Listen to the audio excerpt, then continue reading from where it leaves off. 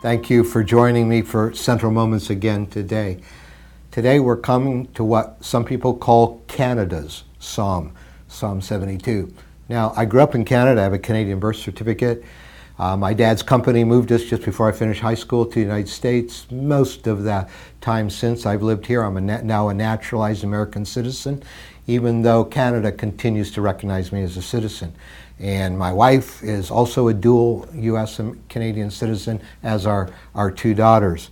And so I always love Psalm 72 because Canada's name really is the dominion of Canada, and it comes from Psalm 72, verse 8, where it says, "May he rule," speaking of the king, "may the king rule from sea to sea and from the river to the ends of the earth."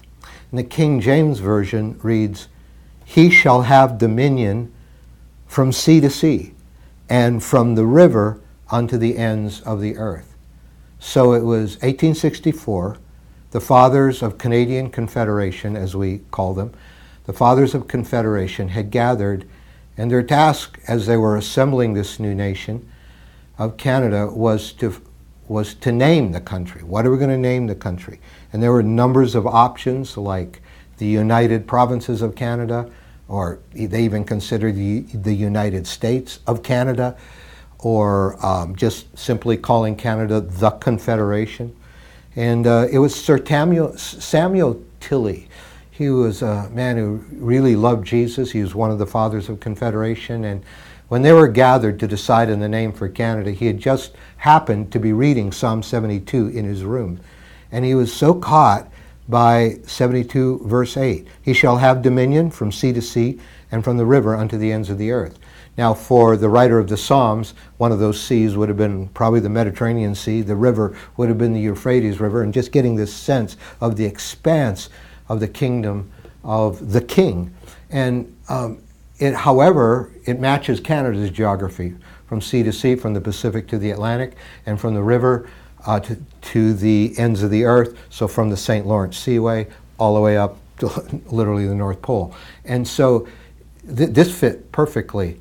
And so he went in that next day, and he proposed to the Fathers of Confederation that Canada be named the Dominion of Canada, and that they adopt the national motto, "He shall have dominion from sea to sea." In fact, that is inscribed on the Peace Tower above the the Parliament buildings in the national capital of Ottawa today. He will have dominion from sea to sea.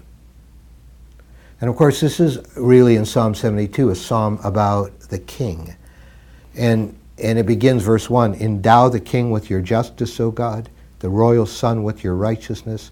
May he judge your people in righteousness, your afflicted ones with justice." And then a few verses later, "And may his dominion be from sea to sea."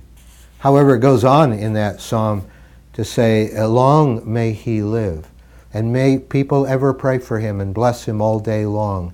In verse 17, "May his name endure forever. May it continue as long as the sun, that all the nations will be blessed through him, and they will be called him blessed." So we realize that really in God's heart, this was prophetic of the Messiah, of Jesus coming together. And saying, may the dominion of Jesus be from sea to sea and from the rivers to the ends of the earth. And it does match Canada's geography. Canada has drifted a long way from submitting to the dominion of the Lord. But the question for us is that Jesus is the one who will rule, through whom all the nations will be blessed, who does live, who will live forever and ever. And the question for all of us today, no matter what nation we're a citizen of, is, has my heart bowed to the dominion of the Lord? Can I truly say, from sea to sea and from the river to the edges of my life, in every way am I bowed to his dominion? So Lord, help us. We bow our knee to you. We submit ourselves. We thank you that you are the King. Hallelujah. And that we can be citizens of the kingdom of heaven. And that we belong to Jesus. If our hearts aren't there, if we've not bowed to you, the King, Lord Jesus, we confess our sin. We ask us to wash us clean by your blood and to make us new. And we pray for the nation of Canada. Lord, how they need spiritual renewal, just like we do in the U.S. And even more, where the unchurched population is so vast. My God, I pray you'll send a revival to that nation, and to our nation, and to every nation, and may people bow their knee to you, the King, and may your dominion cover every part of our lives. In Jesus' name, amen.